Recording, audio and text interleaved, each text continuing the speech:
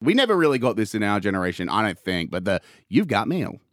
Yeah, it was this weird time where when people would get an email, it would literally say the phrase, You've got mail, which would be horrendous now. oh, it would be so annoying. It's so much junk mail. We use that kind of sound effect ironically now. Yeah. Like if you'd be like, oh, check out my new ringtone I got on my phone. You've got mail.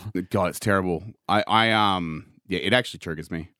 But I was wondering, wouldn't that be an interesting, if we're giving cameo roles out, we could throw a cameo to Arnie. Yep. And say, hey, I need you just to script this. Okay.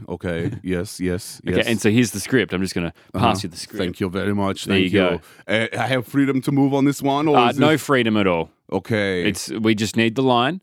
You just need to record that line. You have got mail. No, okay. No? Okay, let's do some notes here. I thought it was a good read. No, Natural. you've made it 4 words. Yeah. It's actually meant to be 3 words. It's meant to be... You have got mail. No, you've got mail. You have got mail. You've got a mail. You're getting You have closer. got a mail. Where's the dialect coach? Okay.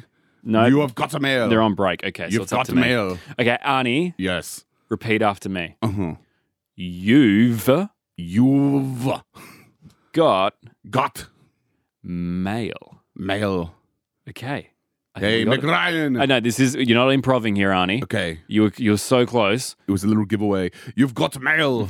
Yes? Yes, there we go. Yeah. There we go. Do you want it more intense for how important your email is? Absolutely. It's a okay. late bill. You've got mail. There we go. Late bill. Okay, what about romantic email? You've got mail. Oh, I like the inflection. That's very good. I've got range. Okay, I need a sad email. You've got mail. Arnie, this is great. Keep it going. You've got mail. No, okay, we've lost it again. I'm sorry. Sorry, it's just too hard. All right, that's lunch, everybody.